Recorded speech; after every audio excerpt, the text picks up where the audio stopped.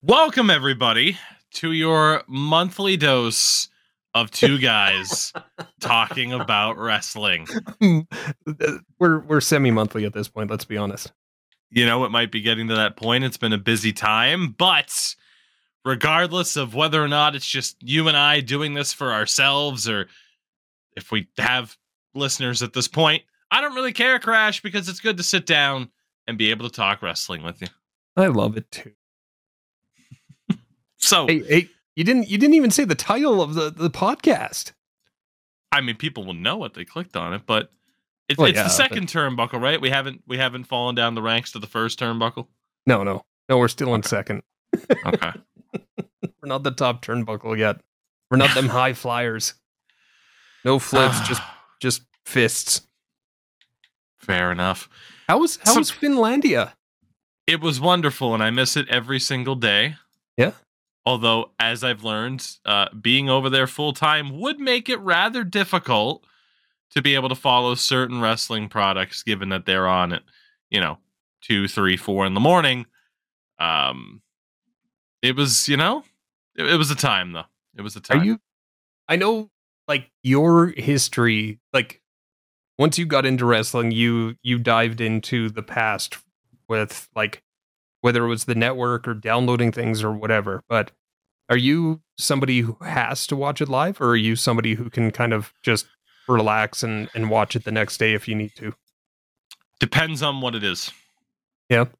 There are some days where I'm able to.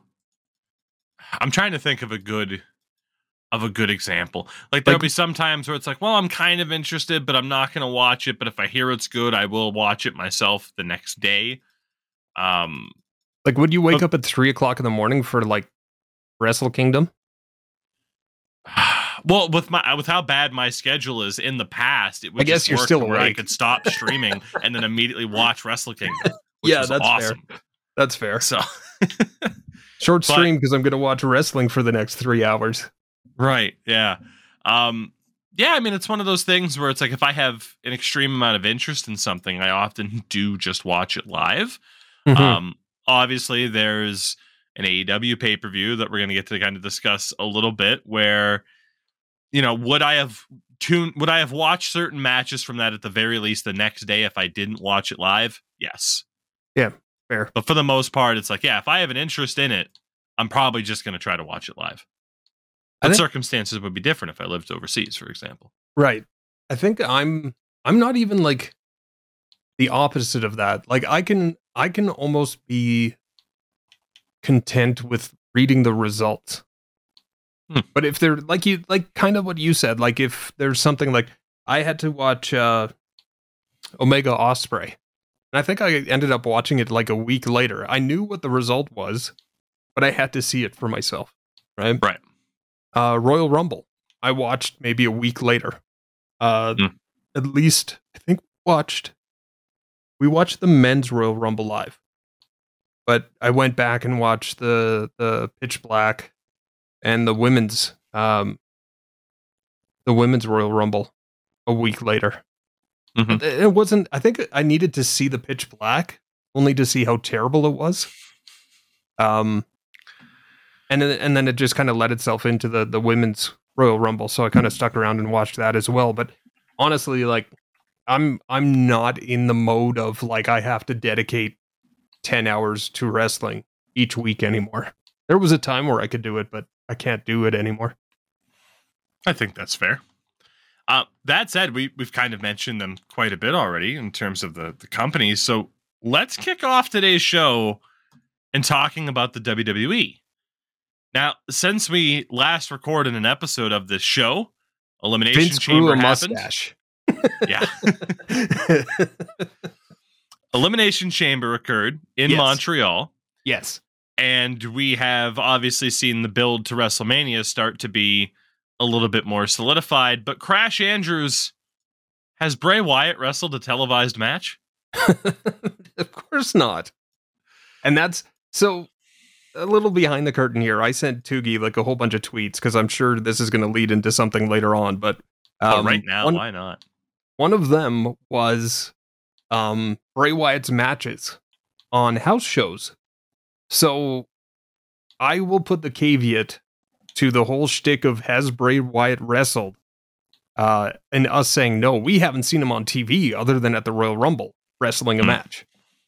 So has he wrestled? Yeah, he's done a few, what was it? Pitch Dark, not Pitch Black, or something like that. Like, basically, they turned the lights off and they wrestled LA Knight. But yeah, no, there was a prime example. I mean, he should have wrestled at Elimination Chamber. The fact that he didn't is confusing. And the fact that, like, right before it was announced that he was going to take on the winner of the Brock Lesnar, I'm having my usual brain fart right now. Oh, Bobby Lashley? Bobby Lashley, yeah. Wrestle? Yeah. Yeah. He was going to wrestle the winner of that match, which outside of that match, I think Elimination Chamber was one of the most complete pay-per-views WWE has put together in some time, except for that match. So the fact that there was so much, I'm using quotation fingers, so much on that match, it was kind of disappointing to see that that's how they were going to progress the Bray Wyatt story.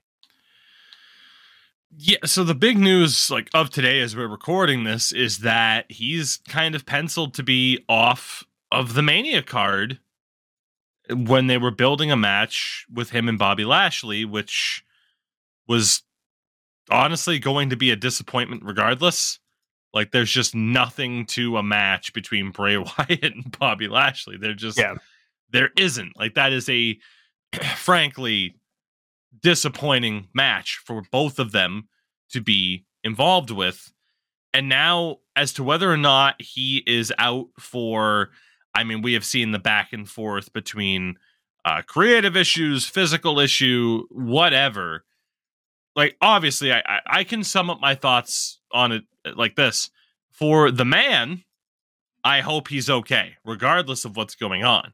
Right. For the character, I'm done with it.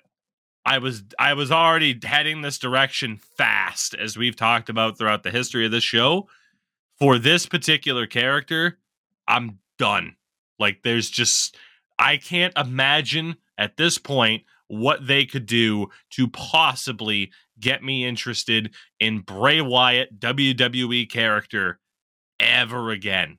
That character is done. The follow-up to all the White Rabbit stuff has been one of the biggest examples of dropping the ball in company history. I do not care anymore what they do with him on TV. I know I've given you this credit before, but I'll give it to you again. When we were talking White Rabbit and we were talking Bray Wyatt, and then it kind of came out to be Bray Wyatt, you flat out said that you're going to wait. You are not going to buy into it because they don't know how to book Bray Wyatt. And even when they book Bray Wyatt correctly, there's always something done to either screw it up or it just doesn't lead anywhere. The Fiend is a great example. The Wyatt family is a great example. They know how to make a great character with Bray Wyatt. They just don't know what to do with it, except for squash other competitors and put other competitors in danger of not looking as strong. And here we are, what is it, 6 months? And he's only wrestled once? It was Extreme Rules where he came back, right? Yeah, I think it. If I'm not mistaken, I'm gonna double check that. But I think it's the one match. Let's see. Shout out to Cage Match, by the way. Still one of the best resources possible. He had 3 months of backstage vignettes or backstage interviews. He had the build up to Royal Rumble was 2 months. Yeah. Royal Rumble was the match with LA Knight, and we've seen him get physical with characters, including Uncle Howdy, which we have no idea what's going on or who it is or anything like that. And here we are now. There's a possibility that he's not even going to be at WrestleMania. Is disturbing that Vince is back. One match since WrestleMania 37 where he lost to Randy Orton in under 6 minutes, and that was the Pitch Black match against Bray Wyatt at WrestleMania. No. It was the pitch black match against LA Knight at Royal Rumble. Or Rumble, not Mania. Yeah, Sorry. that's fine. I had a brain fart too. You're a loud one. Still welcome to getting older. Yeah. So Bray Wyatt wise, just I'm done. But in terms of the Chamber, which is almost a month ago at this point, it went, I think, as everyone expected. Yes. Asuka locked in her women's title match against Bianca Belair at Mania. The build-up has been fucking non-existent, but the match will deliver. So yes, that is what it is.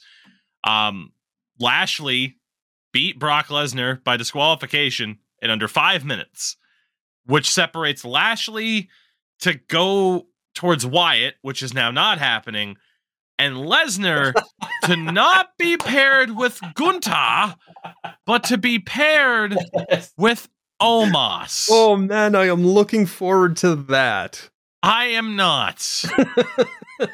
The fuck, man. Like, and this will be the theme of it.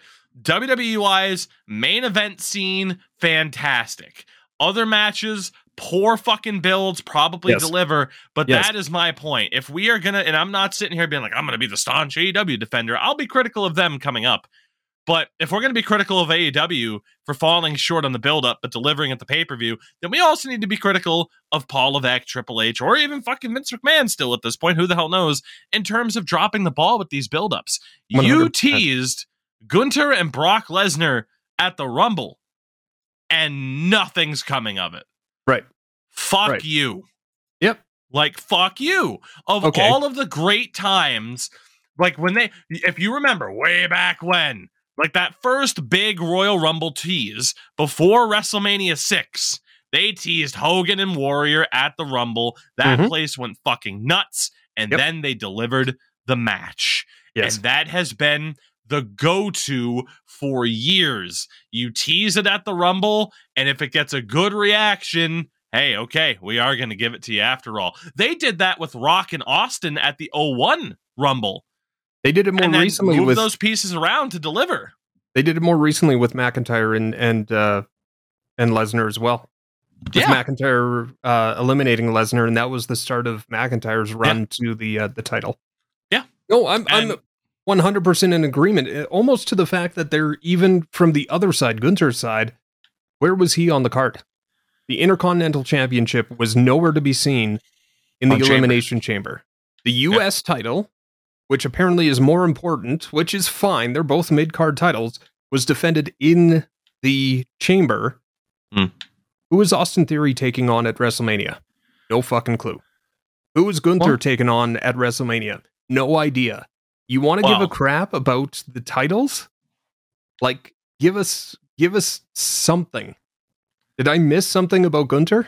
You missed something about Theory that I was going to get to in a minute. Okay. Because his match was rumored forever and was confirmed on. No, I know. Yes. Yeah. No, I just didn't see it. I heard about it, but I didn't see it. Fair. That's the joke. So yeah, I mean, Lesnar and Omos, it's like, oh, he's gonna throw the big guy around. Who the fuck cares? Like, we know Brock Lesnar's strong. It's more about meaning. Like, for example, his SummerSlam match with John Cena. No shit, he can throw John Cena around. Yep. But it's the moment of him just destroying John Cena in a route that never happens to John Cena that made that moment. Brock Lesnar throwing Omos around doesn't fucking mean anything. I'd even throw Ambrose at WrestleMania. That match to me was very impressive, and it actually showed more from Ambrose than it did Brock Lesnar, because he came back to fight. As much as he didn't have anything, he was just getting demolished. He got back up and he still kept fighting, which I think really did a lot for his character. And I'm maybe in the minority. You are. That. I agree with you, though. No, I know. But I agree with you with Omos, because I was going to ask you, who have they dropped the ball more with? Bray Wyatt or Omos? I know what your answer is. It's Bray Wyatt. Because they've never really escalated Omos. But he is that monster. He is that atypical monster that they have, and the look is there. I don't think that the mic is there. I haven't really heard him too much on the mic.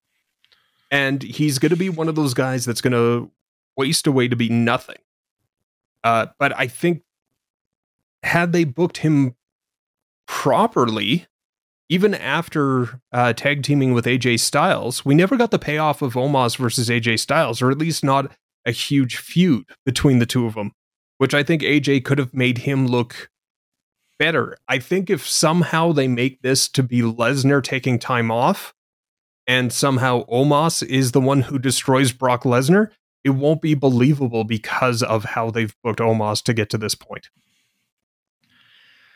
Like I said, for me, no interest in either direction for Lashley, Lesnar, and even Gunther, which it will be either Drew McIntyre, Sheamus, or both.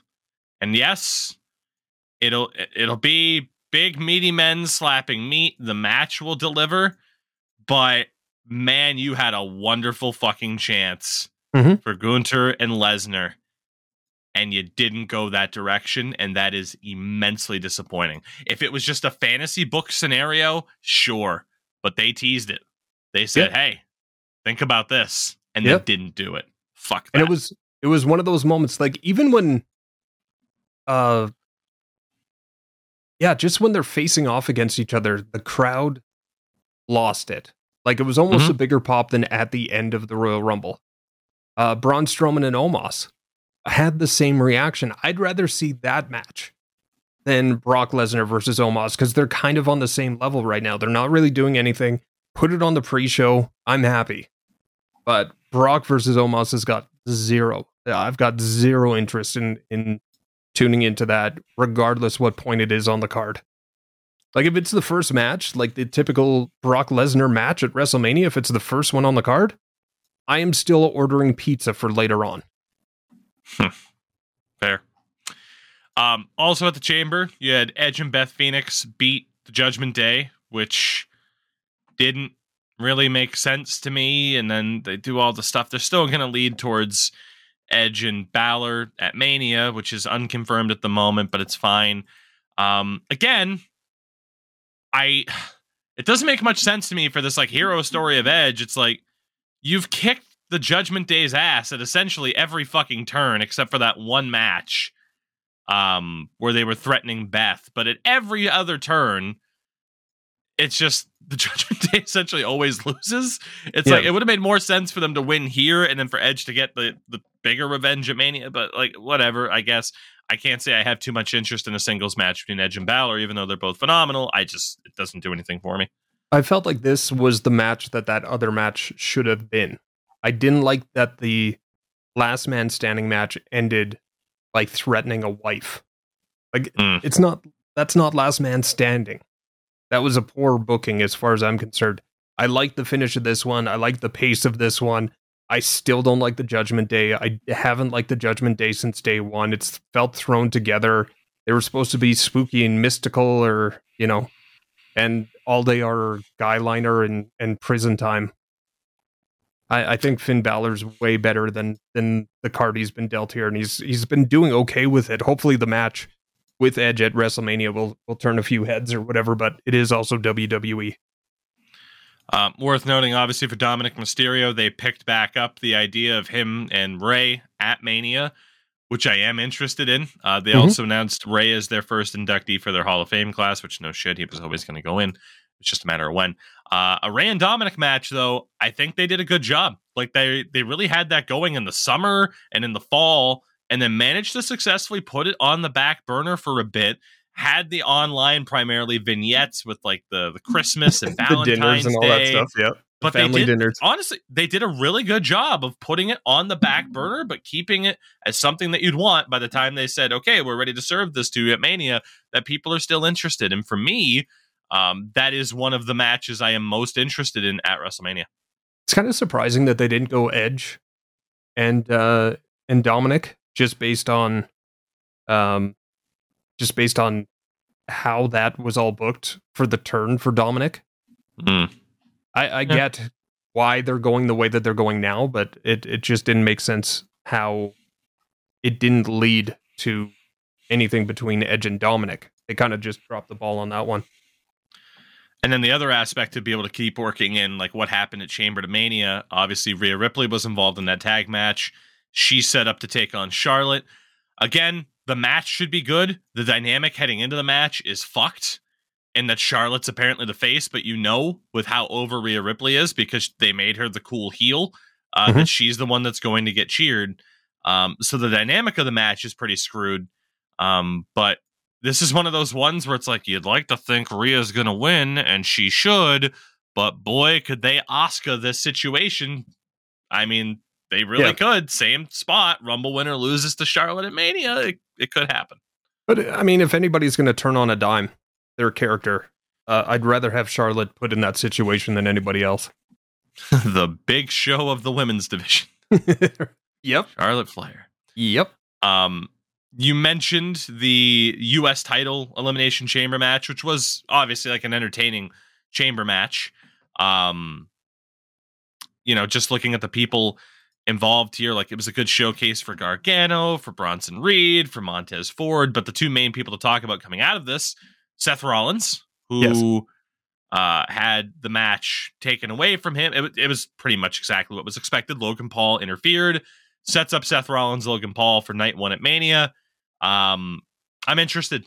Yep. I mean, Logan Paul is a fucking questionable person, but in terms of what he can do in a wrestling ring, Jesus Christ, man. Yes. Like, he and Rollins are going to deliver. This is like, you could question now at this point, where does Logan Paul go? Is he still in the celebrity category, or has he done enough to say, fuck it, the guy's a wrestler at this point? I mean, this will be his fifth match.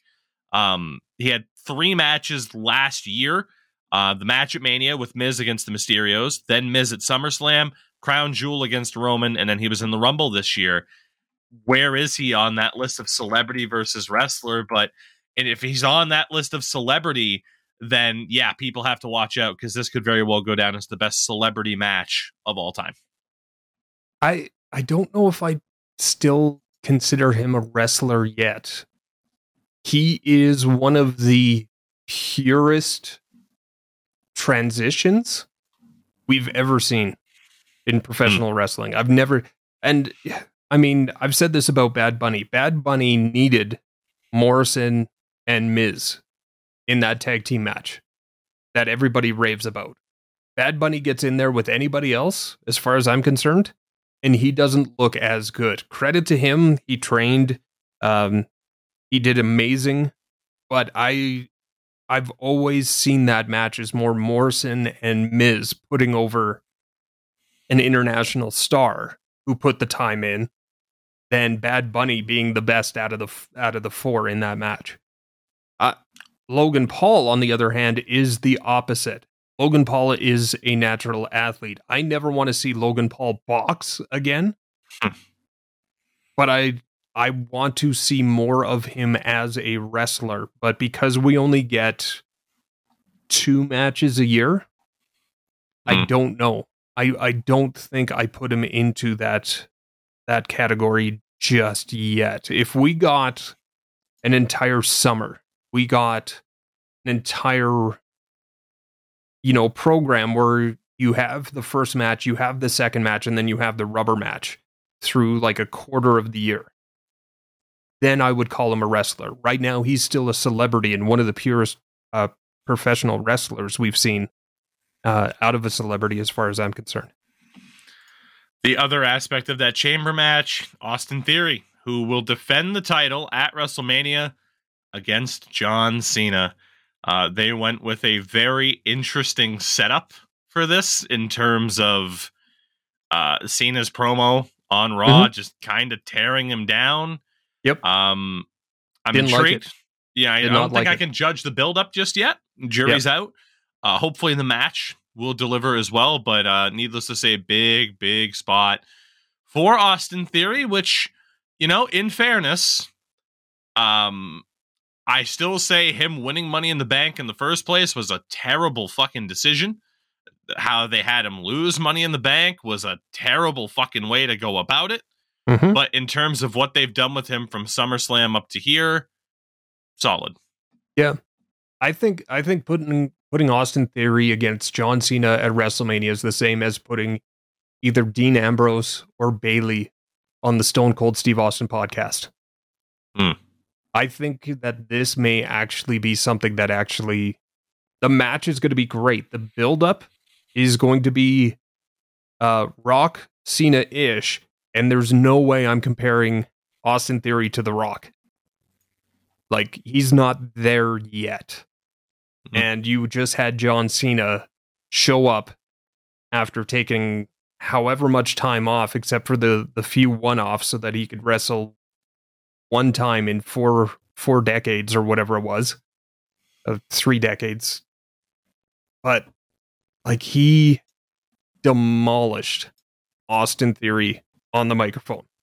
And if that's all we're going to get until April, this is not going to go well for the company. They need Austin Theory to actually look better than John Cena right now. And right now, he is not. The match, I think, is going to be decent. It's going to be memorable. It's going to be, and for all the right reasons.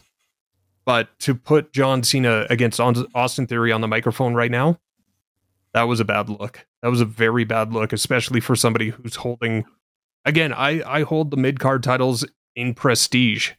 And if that's what you're doing with your US champion, that is rough. I'd rather see like a Montez Ford or a Bronson Reed come out of Elimination Chamber and have those guys go at it, rather than feed them to one of the greatest superstars the WWE has ever seen. And from there, we got to the main event scene, as you know, Roman Reigns did beat Sami Zayn at Elimination Chamber, one of the best atmospheres, and even more so than Clash at the Castle, where they, you know, decided to beat the hometown guy, except obviously Drew McIntyre is not Welsh, he is Scottish. But they elected to have Roman Reigns beat Sami Zayn for the title. And all of it leads to pretty much what we suspected. Obviously, Reigns and Rhodes is confirmed, and they are definitely going down the path of Zayn and Owens against the Usos. I mean, yeah, there's just no denying that they have done a masterful job of transitioning with this. Part of me still wishes, like, man, that fucking lightning in the bottle of an atmosphere like that for Sami Zayn in Montreal, like, still think you could have done something interesting. Yes. But at the same time, I mean, the direction that they're going, it's certainly not bad. I'm definitely interested in Reigns and Rhodes. I'm interested in the Usos against Zayn and Owens. Like I said, at the top of the card, they are very, very much delivering. That main event picture has been the best aspect of this company for a while now. I think this is where we've talked about booking pay-per-view ahead of the current pay-per-view you're trying to sell, bit them in the butt a little bit. I really enjoyed that match, but I never believed Sami Zayn should have won. I didn't say could have won. I said should have won. Because you know Roman Reigns was going on to WrestleMania to take on Cody Rhodes. As much as they had those back and forths on Raw, there was nothing there for Rhodes and Sami Zayn. It was always going to be Rhodes and Roman Reigns after the Royal Rumble win. So having that match, it was in the right location, it was in the right spot to absolutely capitalize on Sami Mania. And any other time, any other storyline involved, Sami should have gone over. This, how they built up to it and where they're going with it, there was no time that I believed that Sami should have won. It was a very, very interesting match. Considering there were so many opportunities, the way that they orchestrated the entire match, the entire field, the entire emotion of it was one of the greatest things that WWE has done. We use the term dropped the ball, and I've heard people say they dropped the ball by not putting the title on Sami. I don't believe so. I think they did the best of what they had with that storyline, and then the continuing storyline of Cody and Roman Reigns. They did the best that they could in that situation. Like I said, any other time, and you could call it multiverse. This timeline, it didn't work. The other timelines, it should have gone on Sammy. Fair enough. Aside from that, the only other match that we know right now confirmed for Mania is Trish Stratus, Lita, and Becky Lynch against Bayley, Dakota Kai, and Io Sky. Decent way to get Becky and Bayley onto the card without it being yet another singles match, and with neither of them involved in the title picture, so I don't hate it. I'm not overly looking forward to it because we've seen plenty of Trish and Lita returns, but yeah, it's fine. It's a good addition to the card. I am never going to argue with a Trish Stratus return. You can't as a Canadian. You're not allowed to. Never. Not even that. She can give birth to a hand in 20 years. I'm going to be for it. 20 years. I'm being not generous. 40 years. Oh, goodness. So, WWE-wise, anything else on your mind as we, kind of talk about the month that's been and as we head towards Mania? Like I said, I think they're coming off one of their most complete pay-per-views, except for that first match of Bobby Lashley and Brock Lesnar and how that ended. The only other thing that's kind of on my radar is the fact that there's this continuing rumor of LA Knight versus Stone Cold Steve Austin, which there are comparisons. LA Knight has been kind of compared to a mix of The Rock and Stone Cold at times, not necessarily on that level, but just his delivery and his promos. You get a real sense of the two at the same time mashed together. I am very interested in that, but in the same token, I don't like how, as much as I just said, I am always all for a Trish Stratus return. I just don't like the parading of legends at WrestleMania. I'd rather see spots go to build feuds heading into it, or use WrestleMania as the beginning of a feud and have the payoff at SummerSlam or something like that. So I'm kind of back and forth with the idea of a LA Knight Stone Cold Steve Austin match at this point. I think it's going to be okay, but I'm not 100% sure. From an AEW perspective, I already kind of mentioned it. Their build towards Revolution was pretty weak, if we're being honest. Jericho and Ricky Starks, that was a 2.5 month feud that needed to be a 3-week feud. But right result in the end, Ricky Starks beats Jericho on pay-per-view. Fair enough. They tried to warm up the Jungle Boy Christian feud to get it back on track after, unfortunately, Christian went down to injury. But the match happens. Christian wrestles in his tactical turtleneck, which I don't know if you saw that, but it was beautiful. And honestly, it was a really, really fucking good match that a lot of people are wondering, is it Christian's last appearance for the company in the way that it happened to end? Time will tell. Obviously, he didn't necessarily intend on going to AEW. It was just more WWE was like, well, hey, here's your Rumble appearance with Edge, and we're not really going to do anything with you, even though you're now medically cleared. So he's like, all right, fuck it, I'll go over here. I hope he sticks around, but they really did with that final burial match. It was a casket match, but a very good one at that. They really did kind of set that up to potentially be the write-off for Christian Cage.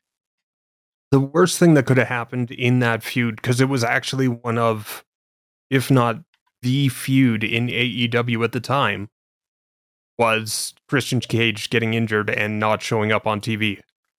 And even, having Luchasaurus being the manager with the brace and mentoring Luchasaurus. Where's Luchasaurus at this point? I think is he injured or? He might be injured. I also heard there was maybe something about copyright issues with his mask. With the mask, right. And they probably just figured, well, shit, it's better to just leave you off TV until we know for sure. Same thing with Christian. I don't think people would have been happy if you tried to have this feud mentioned on television once per week for 4 or 5 months while you were waiting for Christian to come back. I get that, but it was the hottest thing in AEW outside of the heavyweight scene. outside of CM Punk, outside of the Elite. It was a very, very hot storyline. And then it kind of just cooled down up until this match. And even when Christian came back and they had their kind of back and forths, like I said, it's unfair as a fan to not be as into it just because of that. Like, they lost their spot due to injury. I'll put it that way, which you never want to see in sport. Now, I will put the comparison of sport. Like, if a goalie gets injured, the backup goalie plays. Once the starter gets healthy again, they get back into the starter's role. It doesn't matter whether they go on an absolute heater, but you know that starter goes back to prove themselves again. Mm-hmm. This, unfortunately, had that cool down period of when Christian got injured. And as you said, like, you didn't want to have promos or interviews for 4 months. Bray Wyatt. So I think they did the best that they could. And I think the fact that is the ending of that feud is probably the best thing for both, but also the worst. Like I said, it's just bad timing, just bad juju about that entire feud ending that way as well. Or the middle of it just didn't cash in the right way. House of Black became the new AEW Trios champions, defeating the Elites.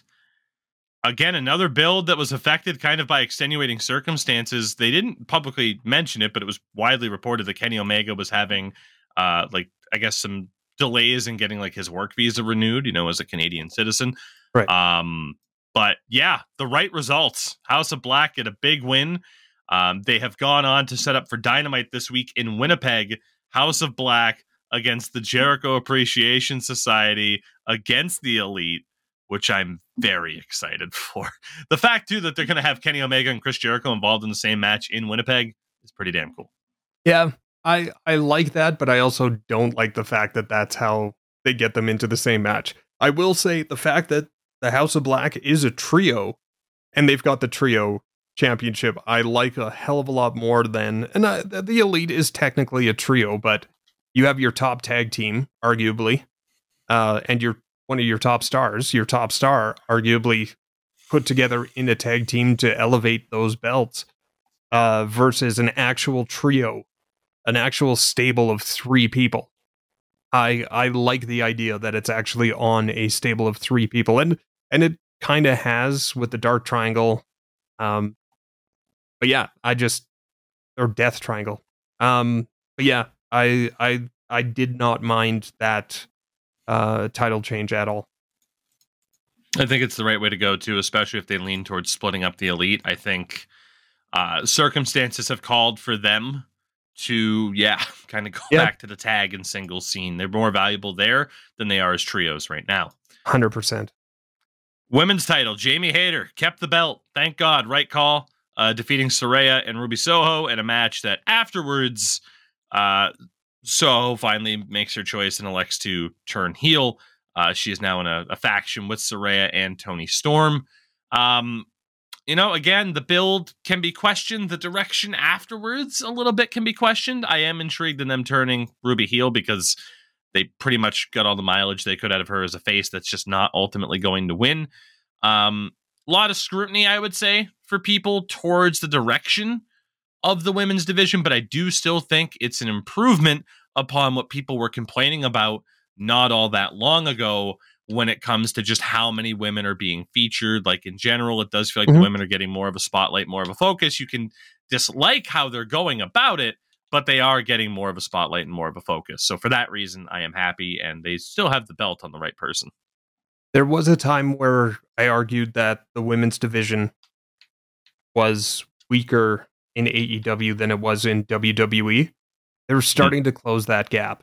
Yes. But I am in that boat of, you talked about the pop that they got, Jamie Hayter and Britt Baker. Mm-hmm. Like, everybody knows that this feud is coming. There's no slow burn. There's nothing there. This is Triple H and Randy Orton. When Randy Orton won the title, and it wasn't that much longer afterwards that we got the heel turn and the face turn, and that storyline started. To me, it makes absolutely zero sense that Britt Baker's sitting there saying, I'm a Jamie Hayter fan, and I'm going to do everything I can to keep the belt on her waist, based on the character that we've seen. Like, to me, this is one character that just doesn't make sense on either brand right now, is Britt Baker being supportive of Jamie Hayter. I don't get the turn. I don't get why she's happy about it, and I don't get why it's taken so long for this feud to happen. Jamie Hayter's earned the title, earned the right to be champion, but even in the match where she won, it was the Fatal 4-Way, right? Yes. Or, well, even when they were in the Fatal 4-Way, there were hints, and like you said, you dropped the hint, you got to give it to us afterwards. We just haven't seen that payoff of Hayter versus Britt Baker yet. And I don't understand that whatsoever in wrestling logic. And I know that that's an oxymoron. On the pay-per-view as well, Hangman Adam Page defeats Jon Moxley in a Texas death match. Uber violent, but the wise type of controlled violence. The right winner, yet again, and that is a theme throughout the pay-per-view, the right winner. This match did have proper build-up as well. I'll give them that. But Hangman gets the win by essentially hanging Moxley over the top rope. The controversy from this comes from the aftermath, where on the next Dynamite, Moxley had a match. He was involved in a tag match against members of Dark Order. And you could argue whether or not they immediately needed to have the match, but they did take that step forward where Moxley had a frustration for losing. Essentially, he and the rest of the members of the Blackpool Combat Club went full heel. And which I think is a tremendous direction from them, even though it keeps him and Hangman in a similar spot, because in Winnipeg, there is actually going to be another trios match of the Blackpool Combat Club against Hangman, Evil Uno, and the returning Stu Grayson, who of course left the company, but since they're in Canada, will be appearing for this. So I'm certainly intrigued to see what happens in the aftermath of Wednesday. The match itself was fucking insane, and again, I thought it had the right winner.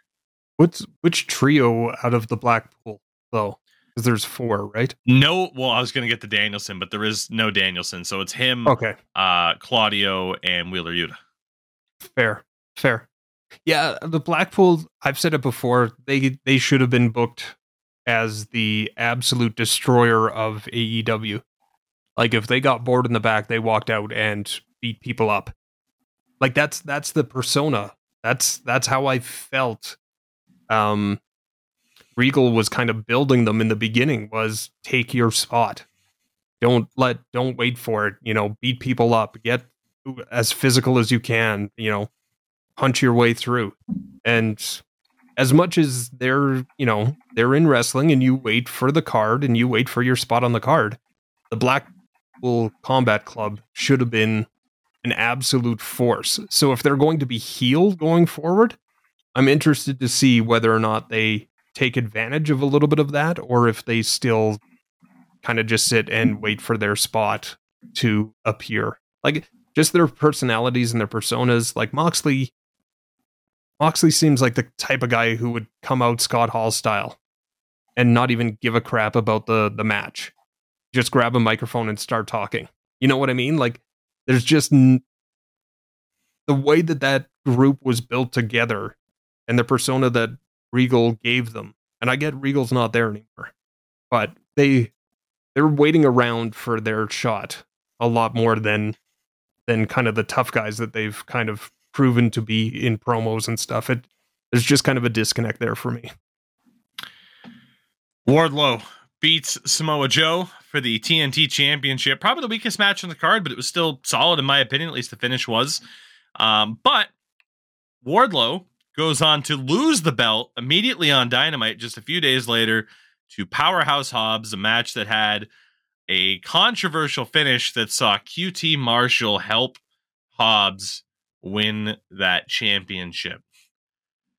Wardlow is one of the characters on the show that you can look at as, an example of AEW dropping the ball with the follow-up, especially after Wardlow's match where he squashed MJF. But even that particular match had a weird set of circumstances, of course, with what was going on with MJF that particular weekend.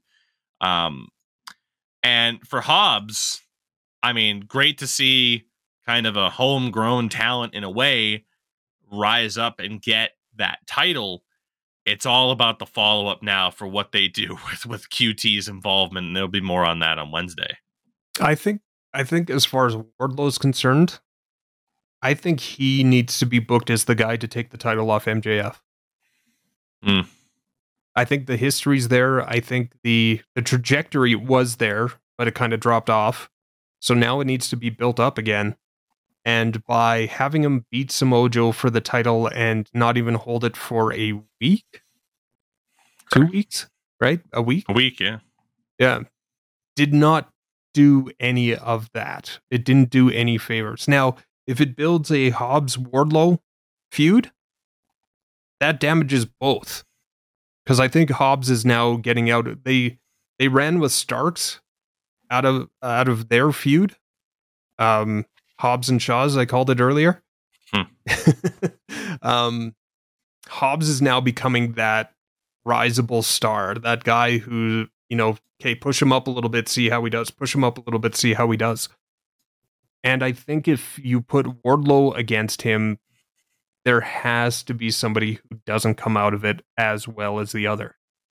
And I think Wardlow is still a marketable identity for AEW. They just kind of have to back it up a little bit and start pushing it down up the hill again. Fair enough. The Guns retained the AEW Tag Team Championships, only to be confronted by FTR, who are back.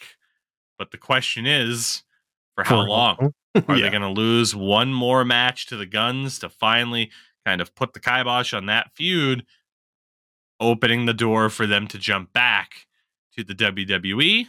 Or are they going to stick around? That is the big, big question right now. I think if you're FTR, you stay. I don't see how FTR can benefit unless they're getting paid a shitload of money.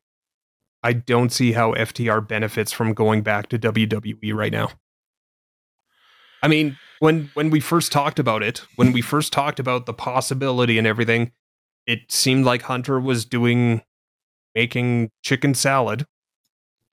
But at this point, I don't see how FTR goes back to what WWE is right now. I mean, if they're kind of the leaders of the Triple H idea behind the tag division, I mean, maybe. It's like, do you bring them in? Like, the tag titles are unified at the moment. Do you bring them in as you can't bring them in as heels to take on Zayn and Owens after Mania. Who's their tag team division? The Usos and who? Zayn and Owens has a throw together. They're even separating Alpha Academy right now. True. Like, they don't have anybody. So you bring FTR in, right?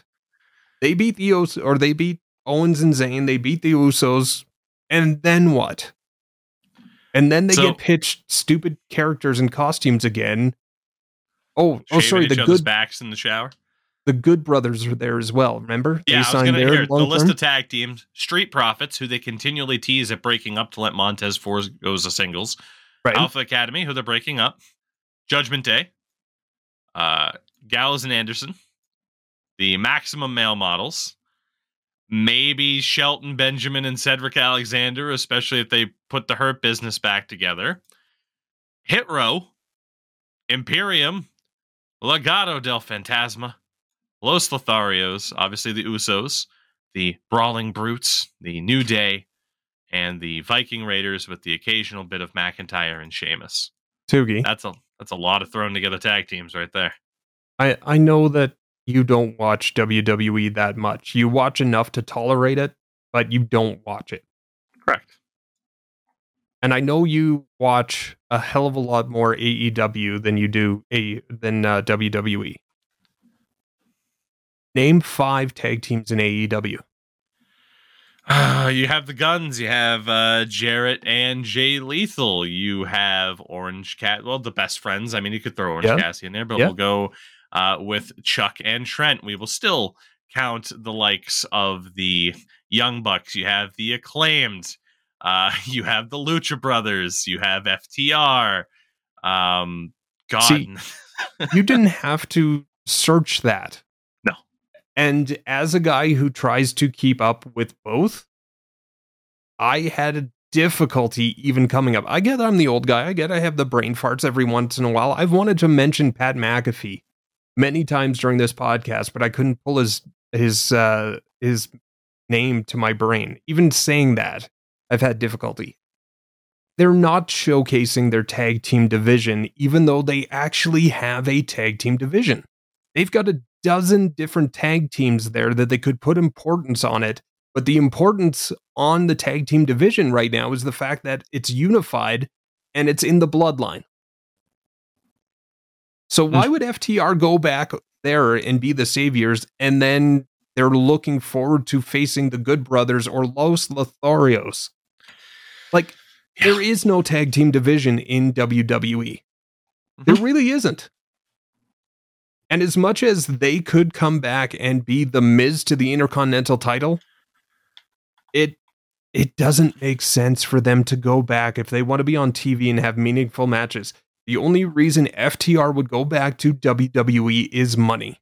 And I get it. They're young guys. One of them's got family, maybe both. A paycheck is a paycheck, and you take that paycheck if it's offered.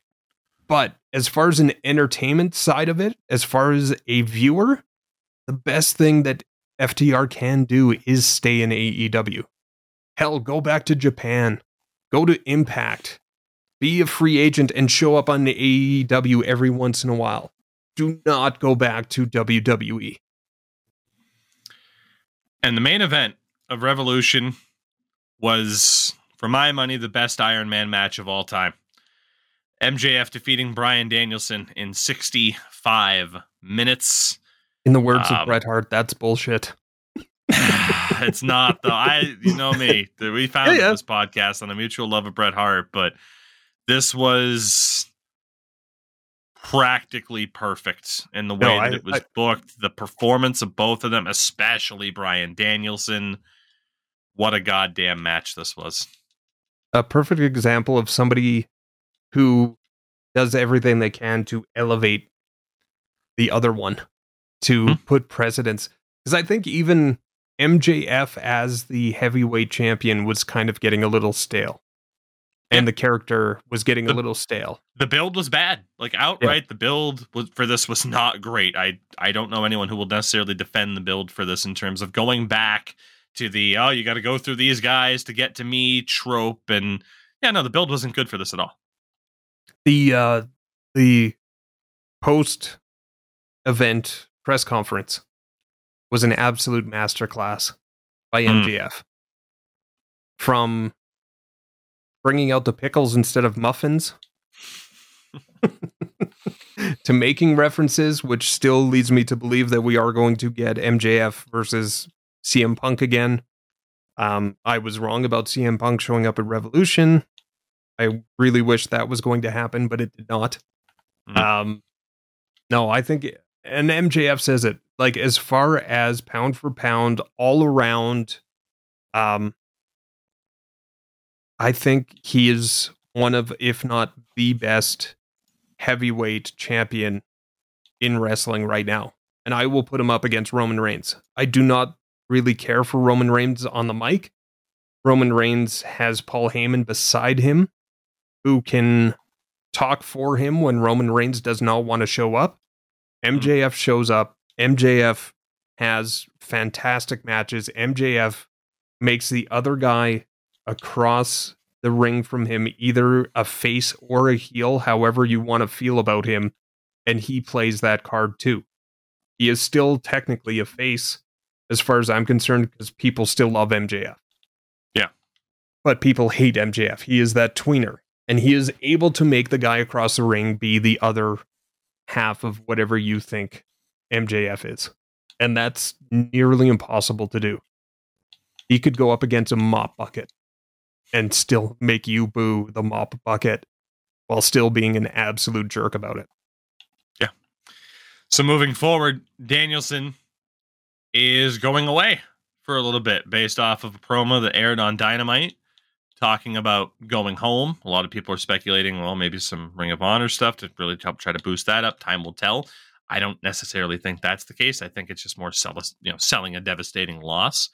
And then for MJF, some teases at perhaps Darby Allin, perhaps this is Jungle Boy's new direction and Sammy Guevara's as well. You know, those hyped up 4 young pillars of the promotion.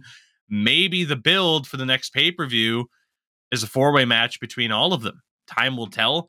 But given that they're for Dynamite, they're hyping up his Reba Mitzvah. I'm excited for that to see what direction they go next. But for AEW, this was time will tell, right? You don't want to have recency bias affected too much. This will easily go down as one of their best pay-per-views to date. It could even be their best. I think we have to wait to see kind of how it ages in the aftermath of it. But for what was a pretty weak build in a lot of ways, they knocked it out of the goddamn park with that pay-per-view. People can get into like, oh, well, the ratings for Dynamite the next week weren't that great. Whatever. Oh, they had weird creative directions. Like, I'm not going to judge the aftermath off of 1 week. So we'll give it a little bit of time. But I do think both promotions are in an interesting spot. And Crash, we're recording this on Monday. It has been confirmed for WrestleMania. Edge and Finn Balor, Hell in a Cell.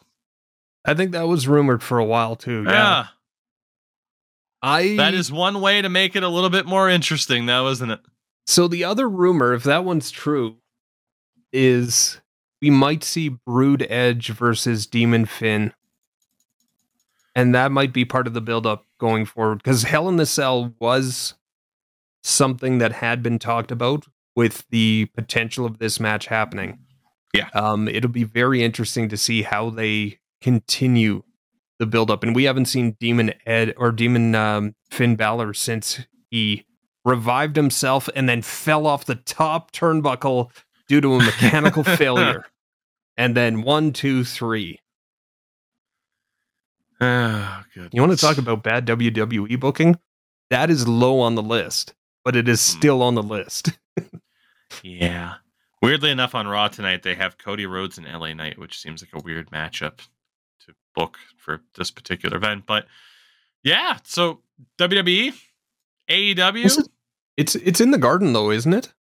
Last night was. I don't think they run shows at Madison Square Garden anymore just because the cost to do so is rather expensive. I heard their numbers, I think they're in though. Providence, if I'm not mistaken. Yeah, the numbers for that Madison Square Garden show was very impressive for a house show. I think they got like 10,000 people, which a house show, if and when they ever come back to Calgary, I think they only get like 6,000 or 7,000.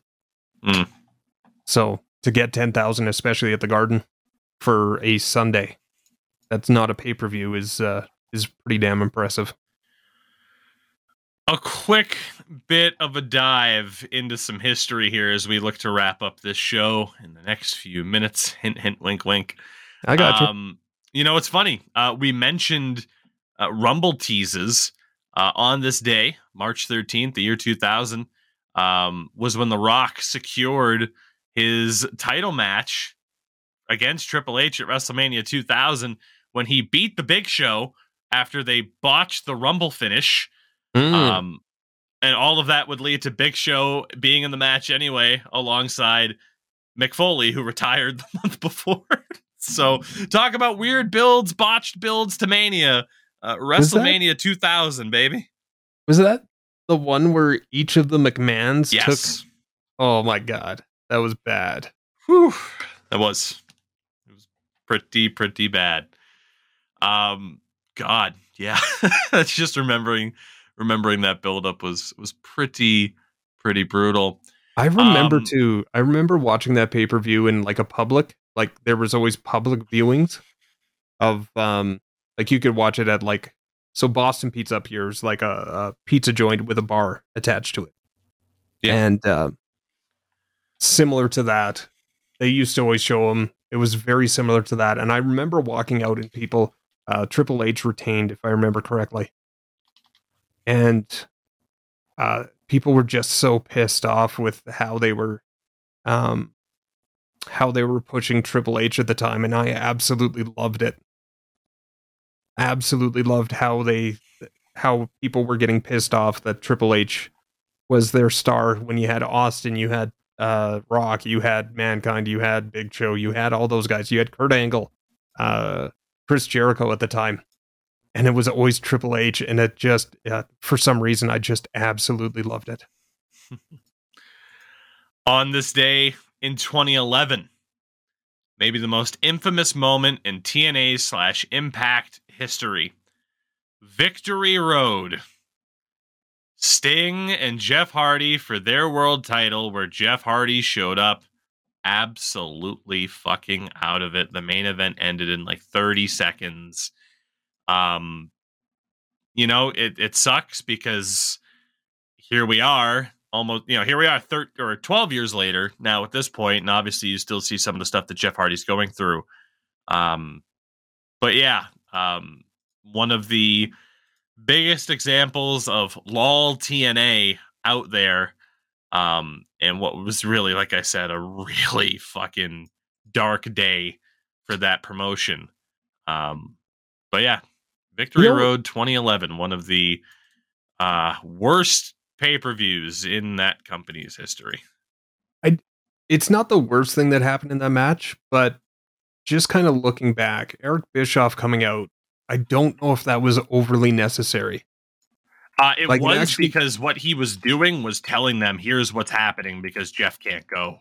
No, I get that, but Sting is such a veteran. Like Sting didn't need Eric Bischoff. Eric Bischoff needed to, I've always felt that Eric Bischoff needed to be out there to put more spotlight on him. And it didn't take away the spotlight from what was happening in the ring. So I think Sting, being the grizzled veteran in that, knowing what was happening, would have put him into the Scorpion Death Drop and pinned him 1, 2, 3. That went on way longer than it needed to because of Eric Bischoff. Like I said, it's not the worst thing that happened in that match. But there's still part of me that thinks that Eric Bischoff should have just stayed in the back, let Sting handle it, and it didn't make it any better or worse. But I just didn't like Eric Bischoff coming in and talking to Sting off mic when we all knew what was happening. Still to date on Cage Match, their second lowest rated event ever was Victory Road 2011, only outshit by Victory Road 2009. So shout out to Victory Road. Eh? Outshit. Oh boy, as a diehard fan of that promotion at one point. Yeah, outshit's the right word. And then not to end today on a somber note, but on this day in 2009, the wrestling world lost a fucking legend who never gets enough respect. Test, Andrew Martin, we fucking miss you every day. The wrestling world has never been the same, and someone might think I'm being sarcastic or saying that. No, I fucking miss that man. He was one of the best, goddammit, and he didn't get what he deserved in the wrestling business. Fuck. I mean, he even has a Twitter account that we've referenced many times. Jesus. Ah, God. But yeah, can I bring it back up a little bit really quickly? Yeah. I'm wearing, you can't see it because it's an audio podcast, but I am wearing the Bret the Hitman Hart Calgary Hitman game, the annual game. He finally, I don't know if finally is the right word. I don't think anybody really expected him to get a banner in the rafters of anywhere, but there will now be a banner in the Scotiabank Saddledome in Calgary until they tear that thing down in the next, who knows, 5-10 years, and hopefully move to the next arena. But they put some respect on the name of Bret Hart, and the banner looks absolutely fantastic. If you haven't seen pictures of it, make sure you do. One of the greatest jerseys that the Calgary Hitmen have worn in game, regardless of the fact that they lost 9-0 in these jerseys. Did they? I didn't know the final score. Holy shit! Oh my god! They. I don't know if it was a mix, if the ceremony ahead of time had anything to do with it, but one of the nicest jerseys for one of the most absolute legends, not only for Calgary but in the community, in the sport of professional wrestling, and I don't think we'd have the Calgary Hitmen in Calgary to start, nor continued to have the Calgary Hitmen here in Calgary if it was not for Bret the Hitman Hart. So a huge congratulations to the somewhat namesake of this podcast. Yeah, I mean, he was a founding owner for the team, obviously the inspiration for the name and, original color and logos. And I mean, obviously just in terms of, God, you can't speak to the Hart's family legacy and impact in Calgary. That said, Jesus, 9-0. It was 9-0. It was 8-0, or I think it was. Was it 8? No, it was 9-0 after 2, and there was no goal scored in the third period. But it was, and it was against Red Deer, who's not really that strong of a team. And Red Deer lost to Calgary the night before 4-3 in overtime. But when you hear little kids chant, "We want one," with 3 minutes left to go, you done fucked up. Oh, God. Absolutely but beautiful jerseys nonetheless. Well, with that, Crash, we'll wind things down, and hopefully it won't be another month before we get to talk some wrestling again, particularly, of course, with Mania coming up and stuff like that. But yeah, this was fun. And again, I missed this, and hopefully we can get this back into a slightly more normal routine. Just don't go back to Finlandia or record from Finland. That would be fun. I'm sure I could find a way. Sure I could. What do you have going on in the meantime? You know what? I'm streaming regularly. Quotation fingers, question mark. Hopefully looking at a return to streaming here pretty darn quick, but yeah, things in every other aspect are going pretty darn good, especially the fact I get to sit for an hour, talk wrestling with my best friend. But yeah, Twitter, fuck you, Elon.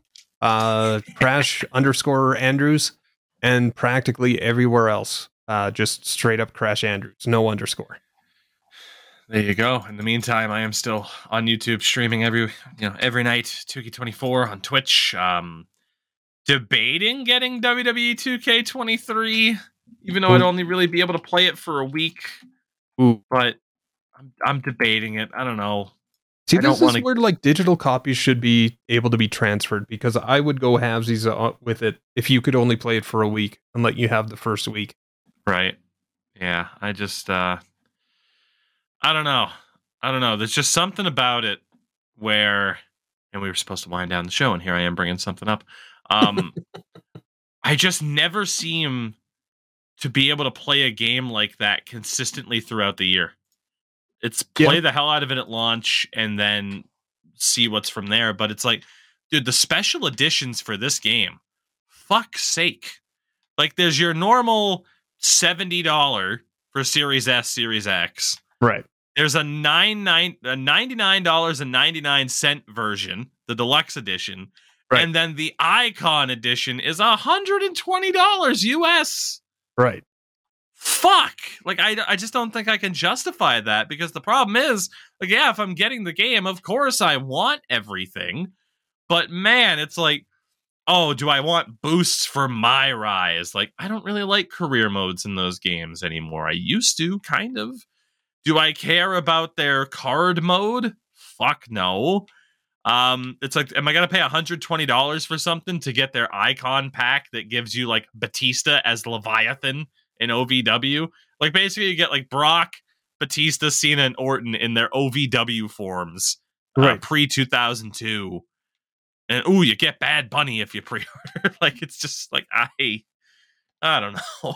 I thought I saw somewhere too that like a lot of the DLCs are like 2 guys that you absolutely would want, and then 2 wrestlers that I've never heard of before. Like, or they're like NXT. Like, I'm so off NXT right now, it's not even funny. But you know what I mean? Like, even the DLCs are a little janky right now. Yeah, they have a lot of NXT options as DLCs. In terms, like, even Bray Wyatt's going to be a DLC, I guess, because of when they locked it in. But it's like, in terms of people you might actually want, like Harley Race, the Steiners are going to be DLC this year. Wade Barrett, and the main DLC character that you would want, Zeus. Yes. Yeah, they put respect on Tony Lister Jr.'s name. Oh, God. It's beautiful. Anyway, we'll see you all hopefully next week. If not, Post-Mania, baby. We hope it's a good show. By the way, really quick, WrestleQuest. We need codes. What's the studio that's going to be doing WrestleQuest in May? I should have known this before shouting them out. I believe it's Mega Cat Studios. Mega Cat Studios. We need codes for WrestleQuest. We will absolutely review it on the podcast. I am shilling the crap out of this. I'm super excited for WrestleQuest, talking about wrestling video games. Do you want to hear a Bobby Heenan quote, Toogie? I do, actually. I do. I was trying to bide your time so you'd be ready for it, so I'm glad you were. We talked about Rey Mysterio getting into the Hall of Fame. Bobby Heenan once said, "You had to get 700,000 votes to get into the Hall of Fame. You would have had a lot more, but you ran out of stamps."